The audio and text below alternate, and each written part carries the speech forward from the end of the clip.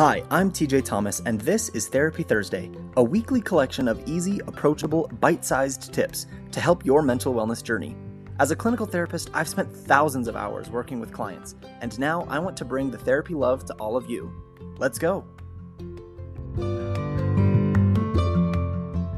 Hello everyone, welcome back to Therapy Thursday. Today we're going to be talking about becoming a scientist of your emotions. Now, one of the things that I found during my practice with thousands of hours with clients is that the most common problem I find is people resisting their emotions rather than feeling them. No matter what the emotion, whether it's anxiety or depression or grief or anger or frustration or even happiness or whatever, is that we resist them.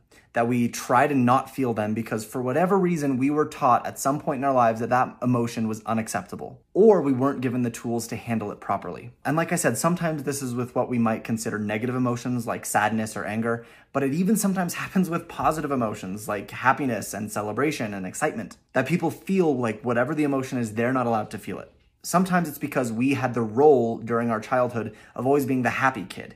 And so we've learned that if we're ever sad, we have to just hide it and mask it because we need to be the positive, happy one for everyone else's sake. Sometimes it's the opposite. It's that we learn that if we're acting happy or excited or proud of our accomplishments, then we're bragging or we're too much or we're too in your face or whatever. So we need to calm it down to pacify everyone else around us so they don't feel bad about their lives. Or maybe it's just that we never learned the tools of how to deal with these things. Maybe it's that when we get angry, the only way we know how to deal with it is getting violent or getting loud or getting aggressive. And so we've been taught that it's inappropriate to have anger, when it's actually not the anger that's the problem, but the way we're handling the anger. Whatever the emotion and the reason might be for you, there are countless variations on why people learn at different stages of their life that a certain kind of emotion is unacceptable, and so they have to block it. They have to shut it down. And this resistance to the emotion actually ends up 99% of the time making the emotion stronger, making it stick around for longer, and making us turn to maladaptive coping skills to handle it. Now, maladaptive coping skills is just a fancy word that we use in therapy for basically harmful, unhelpful things that actually make problems worse. These are issues like isolating yourself from others, blaming other people, going to addictive habits to try to numb the pain, just checking out and trying to turn off all emotions altogether. There's a lot of ways that people try to just push away these emotions because they've been taught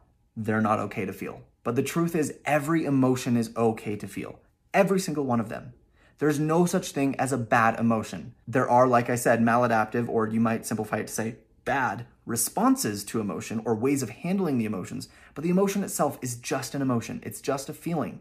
It's just information that your brain and body are giving you as to what's going on in your world. So one of the first things that I work with a lot of my clients is learning to look at emotions the way a scientist might examine it. If a scientist is examining something under a microscope, they're just learning about it. They're getting curious, they're studying it, they're asking questions, they're examining. They're not judging, they're not shaming, they're not blaming anything under the microscope. They're just there to learn and to explore and discover. And we can do the same thing for our emotions. The emotion isn't bad, it's just different. And we need to learn about it. We need to find out, okay, where is this coming from? Is this the real emotion or is there something underneath it? Am I saying that I'm mad, but I'm actually feeling sad or betrayed or lonely? So there's several tips and techniques I give my clients to help them start this questioning scientific kind of process. And here's just a few of them. One of them is try to find at least 3 other words that you could use to describe your emotion other than the first one that comes to mind. So let's take an easy one. If we're feeling sad, what else besides sad are you feeling? Are you feeling maybe lonely? You're feeling unloved, you're feeling scared, whatever it is, there's more under it than just sad. That helps us round out this picture of what is this emotion? Let's really look at it. Another one that helps is, where do you feel that emotion in your body? Let's just get curious about this emotion. Where is it? Is it in your stomach, in your chest, in your head, in your legs? Are you clenching your muscles? Is it a pain? Is it nausea? What's going on in the physical sensations of this emotion? Another way to get curious about this emotion is, when have I felt this way in the past?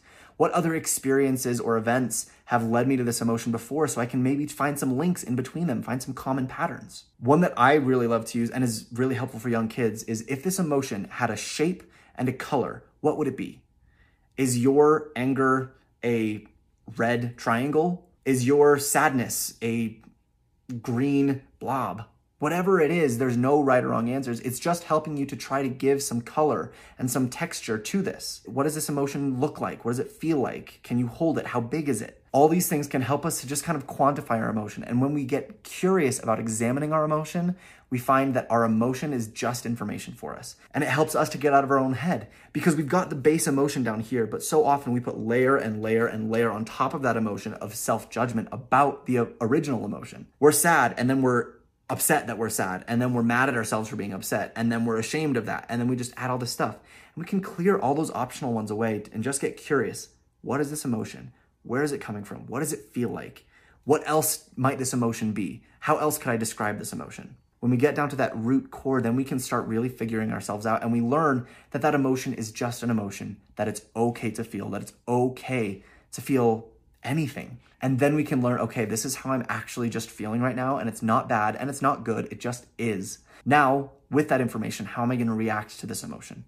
How am I going to deal with this? Is this an emotion I like and I want to stick around? Awesome.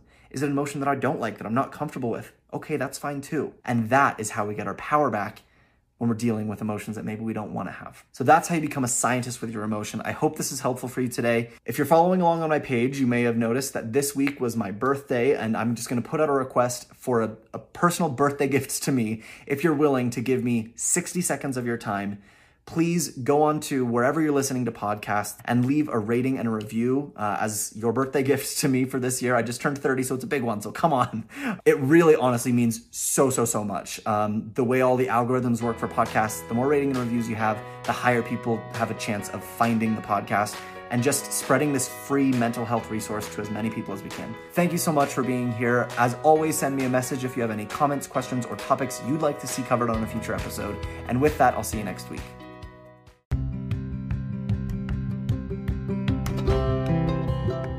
Thanks so much again for listening. If you enjoyed this or other episodes of Therapy Thursday, please consider rating and leaving a review wherever you're listening to your podcast.